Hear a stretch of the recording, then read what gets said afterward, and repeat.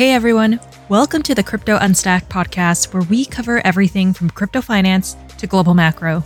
I'm your host, Leslie Lamb.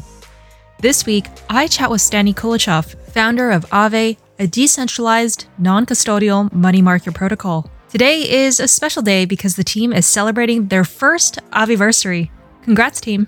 In this episode, Stani and I chat about the various advanced features of Aave version 2, which launched last year in December. We talk about everything from borrow lending features to credit delegation and flash loans to his thoughts on Layer 1 and Layer 2 chains and governance minimalism. For fun, I also tried out some Finnish with Stani. Please don't make fun of me for it. As always, thanks so much for tuning in, and I hope you enjoy this episode.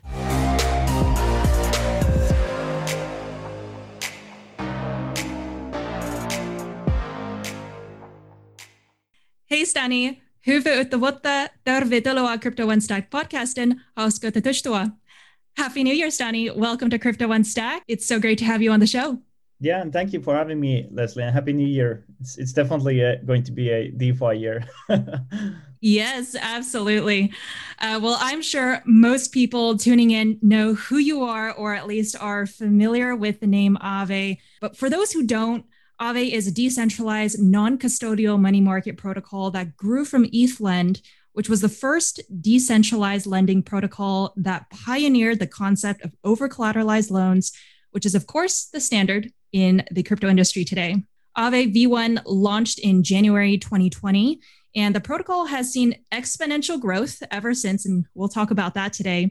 But Aave right now has over 20,000 users. They launched V2 mainnet last month in December. And between Aave V1 and V2, the combined market size is now more than $2.9 billion, probably more since I last checked. But similar to ETHLend, which pioneered the over-collateralized loans, Aave pioneered the concept of flash loans, which we'll talk about today. In just 9 months, Aave issued $500 million worth of flash loans and recently hit $1 billion in total flash loan volumes, with nearly 1 million going to reward depositors since the launch of V1. So it really pays to be an early user. Stani, these are really impressive milestones. Were you expecting Aave to grow this quickly? No.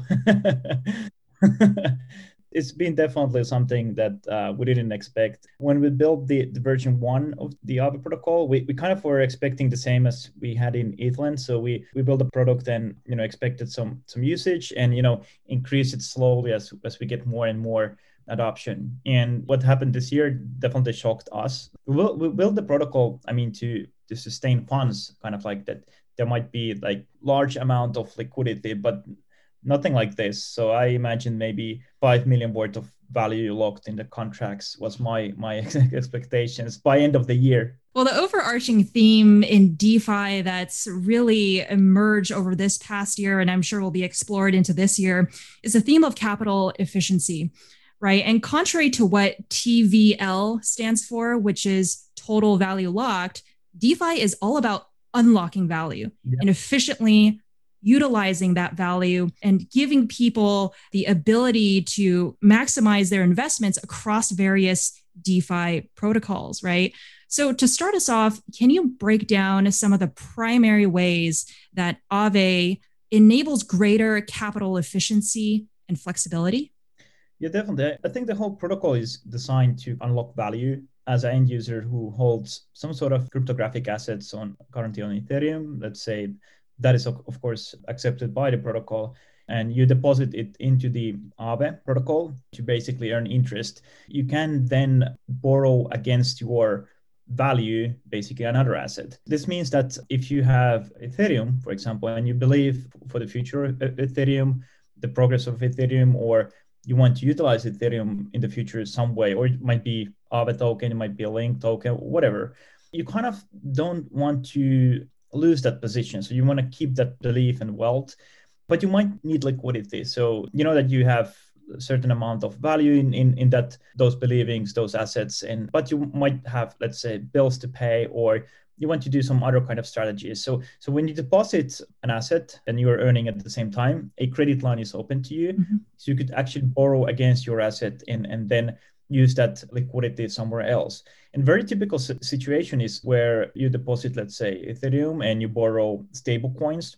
And then with those stable coins, you can convert to your fiat currency and use it even in real life. So that's very basic scenario. And second interesting thing is that when you actually do the deposit, so let's say you deposit stable coins or Ethereum, but let's say stable coins, USDC, you get in return AUSDC. That AUSDC represents the value that you deposit into the protocol one-on-one.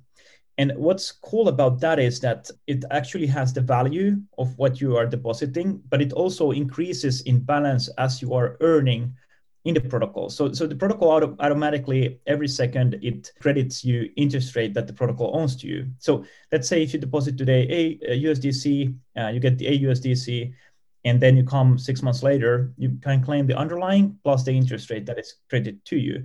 And because you have this A token, you could use it somewhere else as a collateral. So it's unlocking the value. And the third thing, of course, is the ability to take flash loans. That's an interesting subject as well.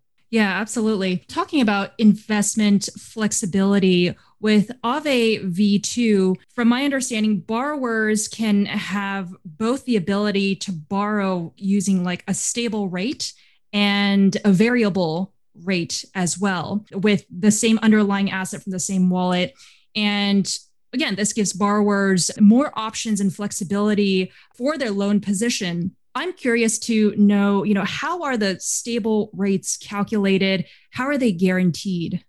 That's an interesting question. So basically, we already had stable rate mechanism during V1, but on V2, we kind of improved the stable rate mechanism. The interesting part is the guarantee. So it's not actually guaranteed. It's guaranteed until a couple of thresholds are met. And those thresholds basically are if that particular pool, 95% of that pool assets are utilized, plus the interest rate curve is at 25% on the variable rate, then there is a moment where the rate can be rebalanced. So anyone can call this function that rebalances the user's stable rate to a new market stable rate, which is very rare condition. It practically means that there has to be some very big incident. Let's say there's some stablecoin farm that gives you 5,000% yield. So you want to take all the liquidity from Aave. And this actually has happened for the most liquid stablecoins, let's say USDC, DAI, USDT, they don't get rebalanced. But then we had one less liquid stablecoin, which is the True USD.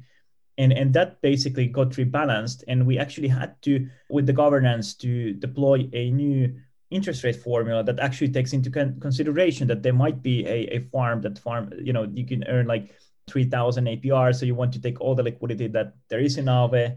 And then, this kind of rare condition can be met, which is something that you don't see in traditional finance. But other than that, you practically get a perpetual stable rate. And that's really cool because, I love the idea where you have market rates with supply and demand. But the problem is not just like for institutional users that really need to understand like how much they're getting interest rate exposure, but just a traditional consumer, even though if you look at the track record of the variable rates, they're pretty stable. So let's say you might have a situation where you have 20, 30, 35% increase in the rate that you're paying, but that's temporary. And then when you are looking like the average rate, it's pretty actually decent. But I guess it's more like a psychological thing and also kind of like a reassurance for the end user borrowers that if they can lock a rate, they basically feel safer. And I personally feel that way. And that is the kind of ratio why we wanted to have this stable rate and guarantee interest rate prices for the end users. Right. So when you say anyone can call this function, who do you mean? Like who is anyone? Is it one of the Aave admin key holders? Who is that person on the other side that can make this decision? So the cool part is there's no key holders other than actually the governance, and the governance is practically the Aave token holders. But there is some function that can be called if some thresholds are met. So for example, there's two particular ones.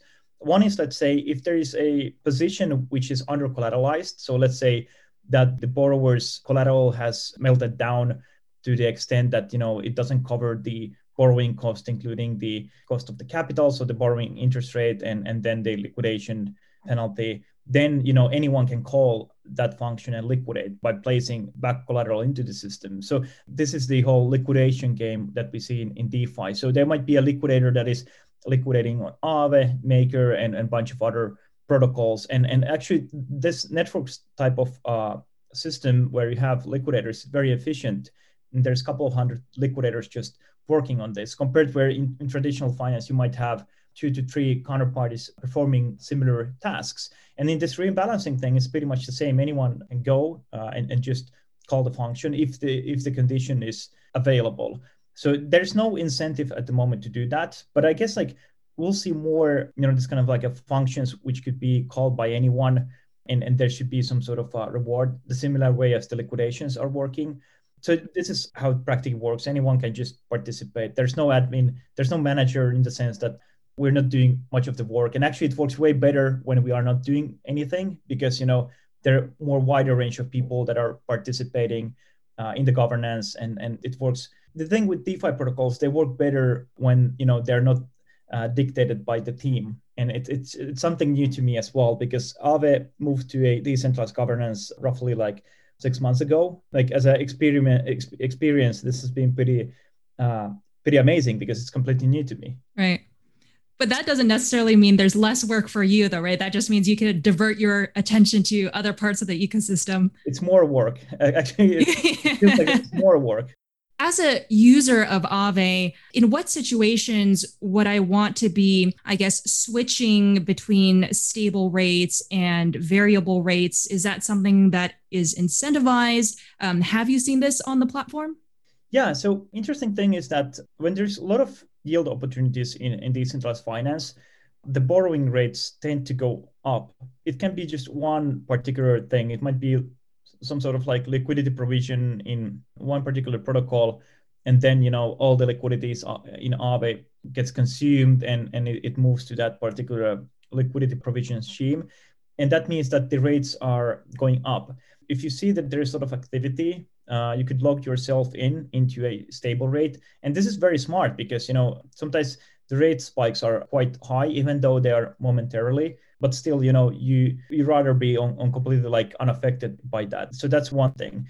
And then of course, like if the market is going down, usually it's better to be on variable rate, or if you're just borrowing for short time periods. So if you're borrowing for, let's say, for a couple of weeks, it doesn't matter what you're taking. I mean, maybe the variable rate is better, even like below 3 months. But if you're taking like a long-term loan, then definitely like the stable rate is built for you. Mm-hmm. Do you see a lean on the platform of more people taking out shorter term loans versus longer term loans? Or is that, I guess, vary depending on the market cycle that we're in? Yeah, I think we have a kind of like a base where we have long-term loans, but then we have this activity of short-term borrowing. So it's actually pretty fascinating, because we see users that are borrowing 5 times, 8 times a day. And this might be because there's now more and more institutional usage. So I was discussing with one market maker, actually, I think it was from Singapore, and they said that they actually use Aave and they plugged into their system. So when they don't have inventory to sell, they practically draw it from the Aave protocol, sell it, and they have the collateral there. And they do it constantly. So definitely, and because they're doing big amounts, it makes sense. If you're a regular user, you probably won't do the same activities, just because the gas cost will kill. The user base is very, very wide compared to what I expected it to be. Mm-hmm. Can you talk about the concept of the reserve factor, which you introduced in this new version, and how that affects the DAO that you've been working on? Can you talk about the relationship between those two? Yeah, definitely. So one interesting thing about the reserve factor. So in short, it's a percentage of what the protocol will set aside of the earned interest rate and puts it into so-called Aave reserve. And this Aave reserve is a treasury, which the Aave governance practically decides on what to do with it. And interesting part about the reserve factor is that it collects that interest in form of A tokens. Mm-hmm. This is something new in the sense that when the reserve is collected, it automatically already is managed treasury-wise. So it's compounding in interest. So that's interesting. What's cool about here is that over time period, this reserve will grow, and the Aave protocol governance, they can decide what to do with it. So we haven't proposed anything yet. Like there hasn't been yet any proposal from any community member. But I guess like main things that there should be is giving grants to new developers, for building new parts of the protocol, improving the protocol, or creating tooling. So there should be a way to get grants from the treasury, the reserve, and also handling maintenance, paying oracles, and also I would say any kind of action that requires cost and that builds value into the protocol. And I think this is something that now that the version 2 has the Aave reserve, so constantly it accumulates interest and also it compounds and the reserve is growing, we'll see more proposals. But one important thing is here, like what we actually tried to calculate when we set those reserve factors to certain levels, is that the protocol becomes self-sustainable. We targeted that with 2 billion total value locked, roughly, the protocol reserves should grow annually something like 5 to 6 million in reserves. So that should be sufficiently enough to ensure that the protocol is self-sustainable without the Aave Genesis team. And this is very interesting because we are moving towards era where we have this DeFi protocols that actually run by themselves. They're governed with the community token holder governance, and they actually have a treasury. They have cash flow. So it becomes interesting to see, like, as they're expanding, like what kind of functions will be financed. And it's very, very fascinating time we're moving into. Let's expand more on that, right? In V2, you have basically given the governance keys, as you just mentioned, to the community of token holders. So now the community has the power to decide the future of the protocol. I would be interested to hear more about the additional features in V2 that enhance protocol governance that other protocols might not have introduced just yet. Yeah, I think when we built the governance version 2 protocol, what was interesting there is that we tried to think kind of like how to make as flexible governance as possible. So we introduced a way where you can actually create different kinds of voting strategies. So for example, we have so-called short time lock and long time lock. So practically we use this long time lock for things that should be governed and upgraded less frequently. And then we have this short time lock, let's say, where the voting period is 48 hours time lock and voting and delays and whatnot. And what's the idea there is that you could use this when you have to change small things, asset listings, things that aren't like require that big change. Then with the bigger time lock, it's applied to something that is very rare occasions. For example, if you need to change something in the token model. So many of the tokens are, if you look at the DeFi space, they are immutable. And this is problematic in the sense that if you need to in the future add some kind of innovation on the token level, and one of the innovations during this year was the vote delegation. So that's something that's done on the token level. But what if in the future you want something else to be added? For example, now with the new token governance, Aave practically added proposition power delegation. So you could delegate your vote to someone who you want to make decisions behalf of you. But also now you can delegate proposition power to someone who is technical enough to put a proposal on chain, and you can either delegate your vote or keep your vote and vote on those proposals. And this is kind of like innovation, what we brought in. So if you want to have something like this, you will need to build on top and can't have in the token level. So that's why we have different voting strategies there. But the proposition power delegation by itself is very fascinating because I see that there's going to be, of course, like protocol politicians, but there's also going to be this kind of like a proposal makers that actually can do the technical heavy lifting and getting proposals on chain. Because like it's a clear fact that if you want to make a proposal, you might not be able to do it by yourself unless it's very simple parameter change. You can create a user interface for that for anyone to actually create the proposal. But then there is something maybe you want to change some part of the protocol, and there you need more technical people. So that's something that's very interesting to see. And we already had, I think now 2 asset listings where proposition power was delegated. I think it was the CRV token and then the Gemini US dollar one of the Curve community members, he was asking for delegations and he received delegations and he was able to put the on-chain vote. And same for Tyler from Gemini was taking proposition power and was able to put with his team the proposal on chain, and then the community members voted upon it. And this will be super fun when we have community developers that are actually, developing things on Aave, and they can actually, when they build things, they could actually ask the proposition power from the community and they can put the vote on chain. So this is pretty interesting to see how it develops. I would be curious to hear your thoughts on the flip side, your response to folks like Fred Ehrsam with Paradigm, who has come out to say, I'm a proponent of governance minimalism, right? He claims that governance minimalism is important because it supports the primary value proposition of protocols, which is credible neutrality in his words. And when it comes to governance, only quote unquote essential governance is defensible in situations where a core mechanism of the protocol requires, human input. And anything that falls outside of that definition, he says, could be competed away over time. So what do you have to say to governance minimalism? I definitely agree in some points because I personally think, I believe in governance minimalism as well. From one perspective, I definitely believe that nothing is cooler than, having immutable code that you can't change.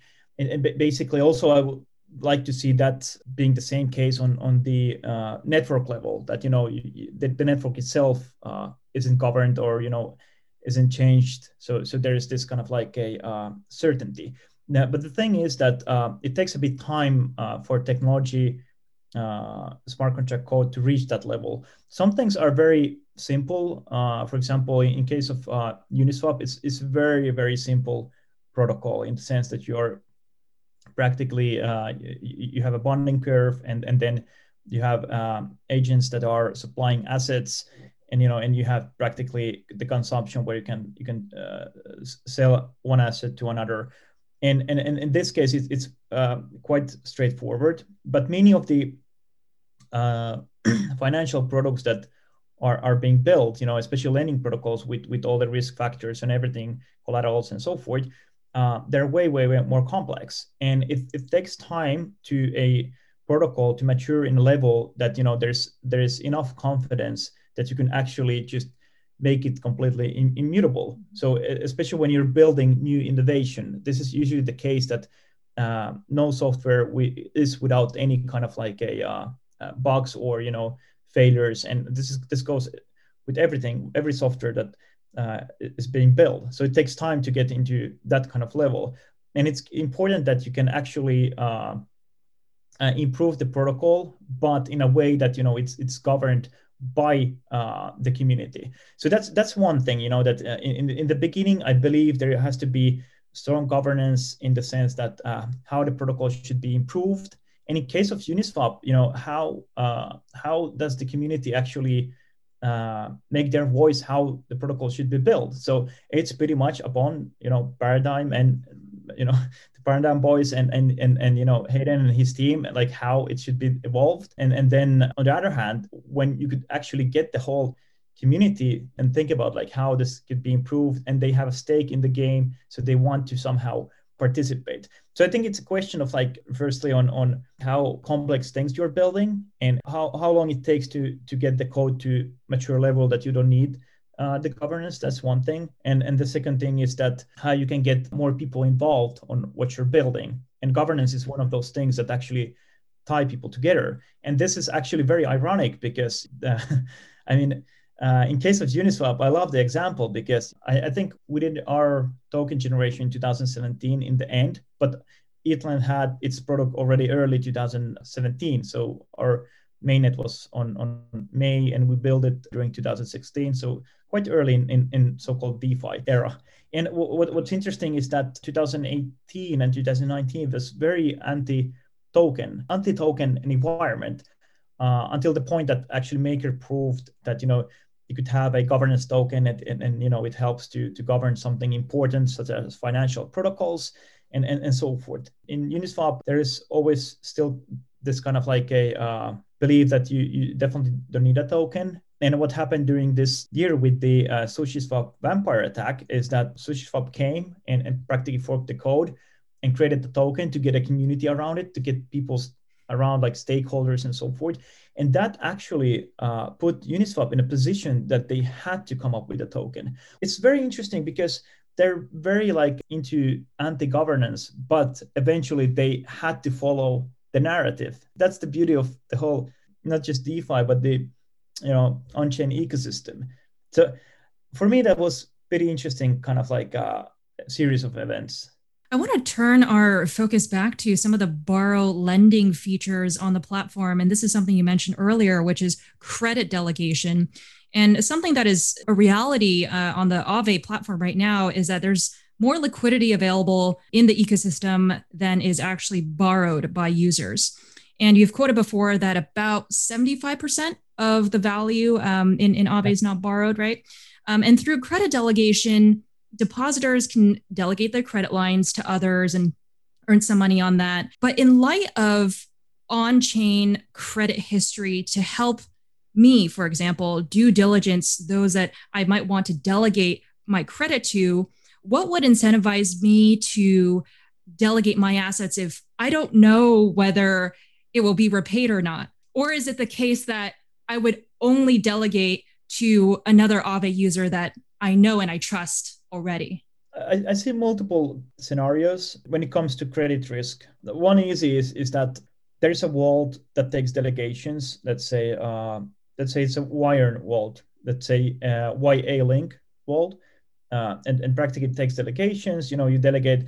Dozens of developers have read the code, and they see that, okay, what happens is that this vault takes the delegations, draws the credit from Aave, goes to the curve and deposits there and farms CRV and sells the CRV or whatnot, and then distributes the profit to the vault depositors. And in this situation, you kind of see, okay, kind of there's not credit risk. It's mainly on multi-layered smart contract risk. So you could definitely like think it in a way that if I deposit, I can get the funds back, and there's no actual like a credit default event. So that's straightforward. And I think this kind of use cases, there will be dozens coming up. And then there's a use case where you have the credit risk, and there's two kind of ways. You're depositing into a vault that then borrows, but actually doesn't have this closed loop system, but then takes the funds and does something else with them. So it could be a market maker that just needs to borrow a certain amount of Aave or a certain amount of WBTC, and they are market making in some centralized exchange. So you kind of know that there's some credit risk, but then again, that the borrower is, let's say, a known market maker in the space, so they have reputation at stake. And you can kind of like go with that, but also you can seal that relationship and put more terms. Let's say get that in writing. Let's say you wrap it with a legal agreement. That was what happened in the first great delegation to diversify. So it practically happened not in the user interface, but there was a one delegator that delegated into created a vault where practically Diversify grabbed I think 20 WBTC for market making, and then they made a legal agreement by using OpenLaw. And OpenLaw is very cool because you create the agreement and you put the smart contract that is that you connect the agreement to, and when you press kind of like deploy, the contract, well, once both parties have signed, and the last party who signs deploys also the actual contract beneath. So you have a legal agreement, plus you have the smart contract that it refers to, and it deploys at the same time. And it's a very interesting way to connect legal field into smart contract field and have wrappers on top. So you could do this way. Or you could just have a friend who says that, hey, Leslie, can I borrow, let's say, 2,000 USDC? And you could be, yeah, sure, I have deposits in Aave, and let me just create you the credit line, and then your friend just draws the credit, and it's up to you guys to to solve your matters. But those are the things, and I think mostly it will be consumed in a way that there's a closed-in smart contract system, the first example, And the second big use case will be the reputation based, where the vaults and the borrowers will be, they have so much reputation at stake that they don't want to do anything bad. So let's say, I could imagine like in the future, traditional financial institution could actually draw this way credit line from Aave and use it in traditional finance, to source liquidity. And by doing that, they don't want to default because they might be regulated. They don't want to take that reputational hit. But there's always a credit risk in these scenarios, no matter what's the reputation. Right. That makes sense. And as a credit delegation borrower, I'm basically accessing, in this case, under collateralized liquidity, right? Yeah. And in this situation, the lender or the credit delegator is backstopping me as a liquidity provider, right? But do you think we'll find a more fully under collateralized loan function in DeFi anytime soon, where there isn't this so-called backstop liquidity provider? Yeah, I mean, with the same scenario, let's say there is a vault. Again, let's say it's a traditional financial player, market maker, your friend is borrowing from the vault. Nothing stops from, let's say, me to actually depositing directly USDC into that vault, and then it's borrowed as well. So you could actually combine it. I think what's interesting about the credit delegation is that it's kind of like backstopping, but it's as a depositor, you're earning on your deposit into Aave, and then you're earning maybe on the relationship that you have with whoever you're delegating.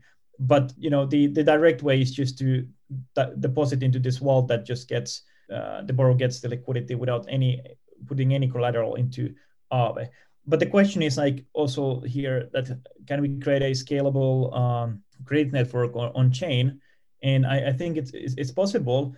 But the issue that we are always coming into when it comes to this, whether it's credit, whether it's tokenization, is that we are trying to do it too universally in a way that we're trying to solve an issue too widely. So let's take an example, tokenization and putting real world assets into on chain, right? So everyone says, oh, that's difficult, regulation, whatnot. But if you look at like the biggest tokenizations now, it's practically tokenizations of dollars, USDC and so forth, and USDT to some extent.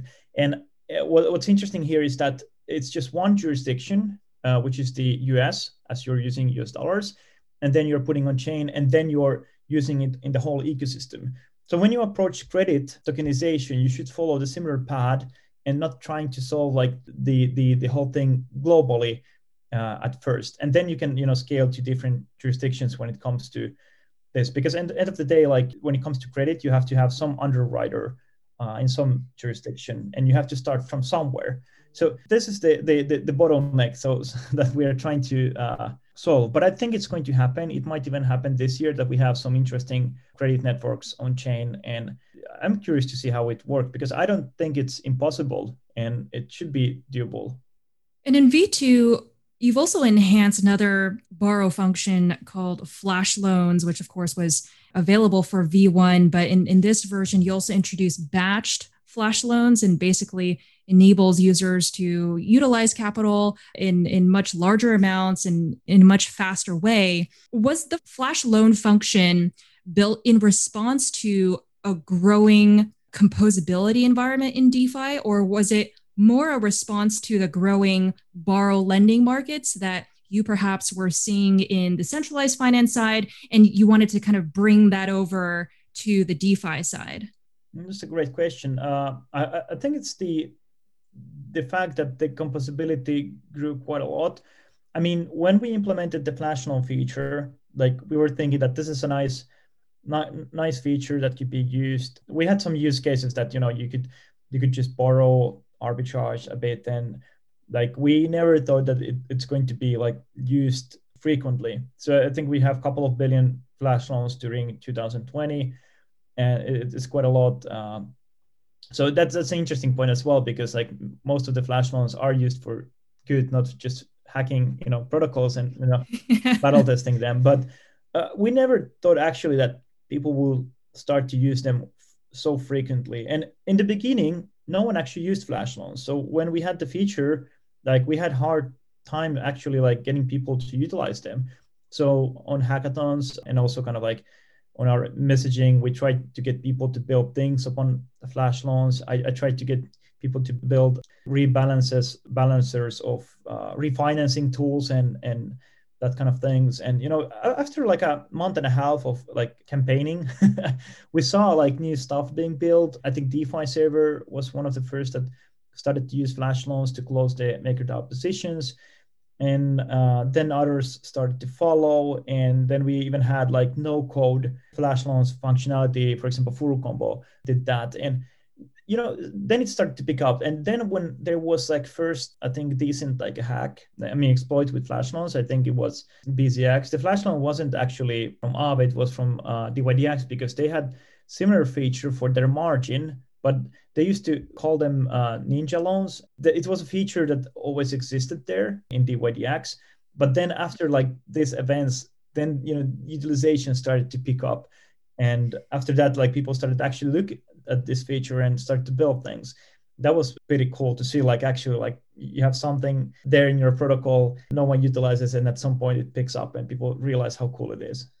Let's also now talk about the yield and collateral swap function, which I think is super cool because it kind of ties into my other question for you, which is about gas optimizations. I mean, we were talking a little bit before our conversation, and I had to pay $65 on a $100 transaction, which drove me crazy. And, in this case, right, for a collateral swap implementation, how could this have been critical for the DeFi ecosystem during a Black Thursday that we saw in March, if this were already implemented in your protocol at that time? Yeah, I think it would have helped quite a lot because, the kind of issue is that, if you want to stabilize your position, let's say you deposited ETH, you borrow USDC, you're pretty happy, and let's say you have collateral, but then the collateral goes 50 to 60, 65% down, practically means that you need to refill your collateral, repay your debt. But if you would able to actually, let's say, when your collateral starts to decrease substantially, to swap it to, let's say, a stable collateral such as USDC or DAI or whatnot, what actually would happen is that you will keep your position in that sense. So it will de-risk your position, and as many people would do that, it will de-risk the whole protocol. So the Black Thursday, Aave did quite well. I think it was the most resilient protocol, but it's because the risk framework that we are applying is very conservative. So in many assets, we don't allow, the protocol doesn't allow actually, it doesn't allow to go in very high levels of loan to value ratio. And the reason we designed the risk framework this way is because, even though if you would be okay to borrow more against your collateral, if that collateral call moment happens, we see it as kind of like a bad user experience for the end user, because it's kind of like unfortunate, you can't predict all the market conditions, and we try to avoid that as much as possible. And that is why like the level of risk in the Aave protocol is a bit lower than, for example, in Maker or Compound. So in that sense, it would have helped, but also it would have helped more maybe the other protocols or the whole DeFi space. So I think it's a function that should have been existed from day one. It's very difficult to build everything at once, and kind of like and as the ecosystem grows, there will be more interesting features that can be, and like the gas, of course, is killing a bit the usage, and also fees as well. So our current issue is, of course, like gas in general, but we did a lot of gas optimization. I think we got half of the gas rid of from version 1 to version 2.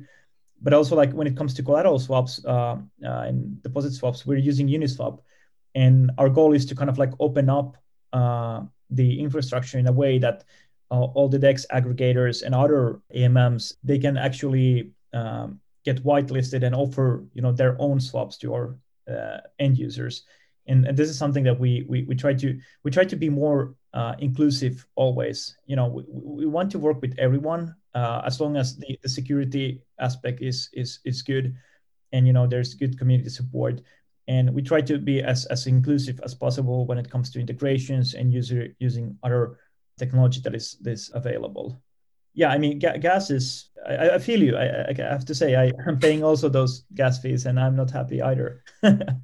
Yeah. I mean, how are you bringing down those gas fees? If you can kind of talk about it in a nutshell, how did you bring it down by 50% just from V1 to V2? I think mainly on kind of like improving the architecture that we had from version 1 to version 2. We simplified a lot of things. The version 1, smart contract code, it's very much in 2 big contracts, but we chopped down into libraries and we made more efficient usage.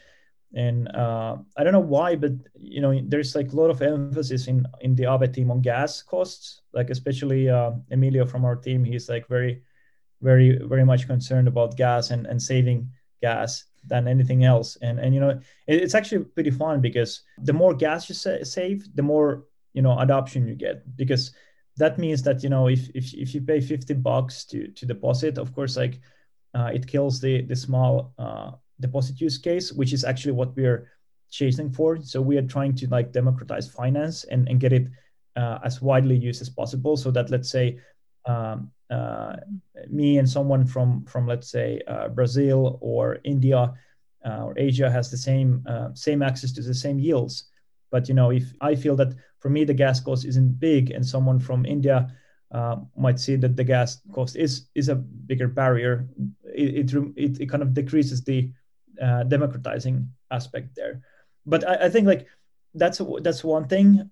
So we did very good work on the gas savings, and now we're trying to figure out like how we can get further, so we can like we can actually like remove as many barriers, costs for the end users, and that's like one of the things we're now focusing on this like Q1.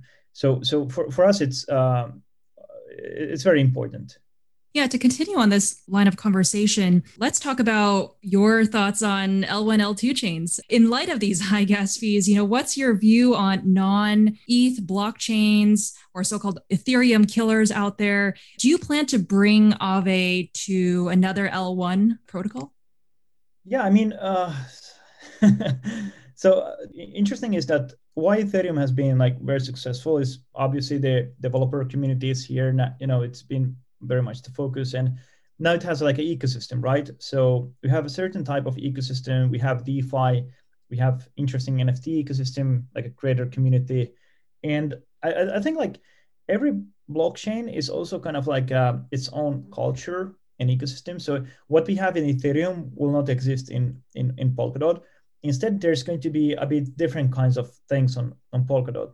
I'm not saying that there's not going to be decentralized finance. I truly believe. Same goes for example, Cosmos and so forth, but it's just different.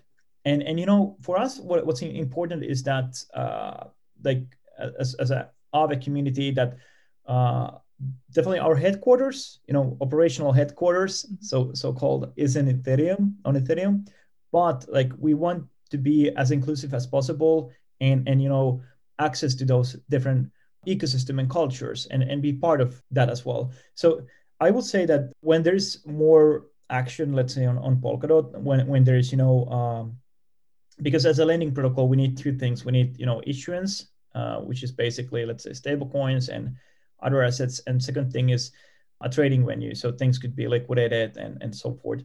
So definitely, like once those things are on Polkadot, definitely Aave will follow, and same for other interesting blockchains where there's adoption and also layer 2s. So I think definitely we'll follow the narrative, and we want to be part of what's happening there. But also one thing is important is that it's very interesting technology. So Polkadot is very interesting, not just the way it's structured with the parachains, but actually building WebAssembly and Substrate. It's quite fascinating technology. So I think it's also kind of like a mental challenge for us, and we want to be part of that as well. So I guess like we try to be very much interconnected, and I believe that I always hated the one thing rules everything. I think it's always like you keep hearing it, but there's always like alternative. People want to choose and have choices. And I think in the future, there will be multiple blockchains only because of the reason that you don't want to secure all the transaction with the highest mining power or, whatever you're using for the consensus. But there might be transactions that doesn't need that much of security. And, security is always a cost. So that has to be proportionate. Keeping an open mind, I guess, is the answer for now. Yeah, exactly. Well, as we wrap up here, Astani, I did want to touch on one last thing, which I know you're very excited about, which is how Aave is creating new money markets. Talk about that and what users can expect from Aave in regards to, these new types of money markets that will be created over this next year. Yeah, I think one of the interesting part about the Aave protocol is that you can create new markets. A market means practically a pool with assets that you can use as collateral and borrow against other assets. And as you create new markets, you can actually tweak what kind of contents they have. You could have a market where there's only one asset, let's say ETH, and you can only borrow, let's say USDC. And that affects the kind of like risk profile of that pool. So maybe the interest rate is lower, but it's less riskier pool compared to the current main market. And you can kind of like adjust different kinds of risk and reward profiles and let the end users to choose like what kind of yields they want and to what kind of risk they want to subscribe.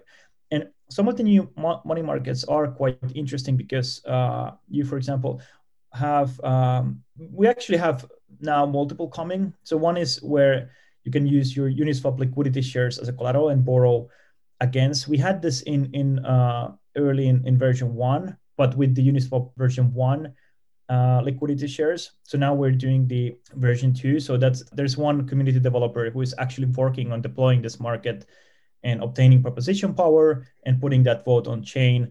And this is going to happen soon. And similar, we're doing with the Curve LP shares and also Balancer LP shares. And also there's going to be more private money markets where you have whitelisting, so you have permissioned venue, and that's important when it comes to institutional adoption. So kind of like as a protocol, there's always something for everyone, and I think that's the way we will go. And also one thing I want to mention before we wrap up is that we actually have on Friday we have anniversary, so it's actually 1 year since the launch of the Aave protocol. So if anyone wants to join, I don't know when this podcast is going to live, but so 8th of January is exactly 1 year since the Aave protocol was launched. Yeah. Excellent. Congrats. Great. And this will be like an AMA type of thing with you, or? I don't know, like what it will be. Like we basically will have some sort of, I don't know, Zoom call, and we have invited a bunch of people. So I think it's going to be just kind of an open celebration. Excellent. Well, Kiitos, Stani. It's been so great to chat with you. Mukava päivää. Kiitos paljon. The Crypto Unstacked podcast is meant for informational purposes only and should not be considered as financial or investment advice.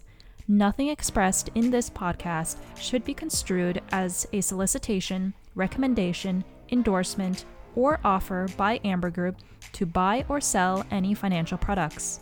Information expressed by the host or guest in this podcast does not necessarily reflect the views of Amber Group.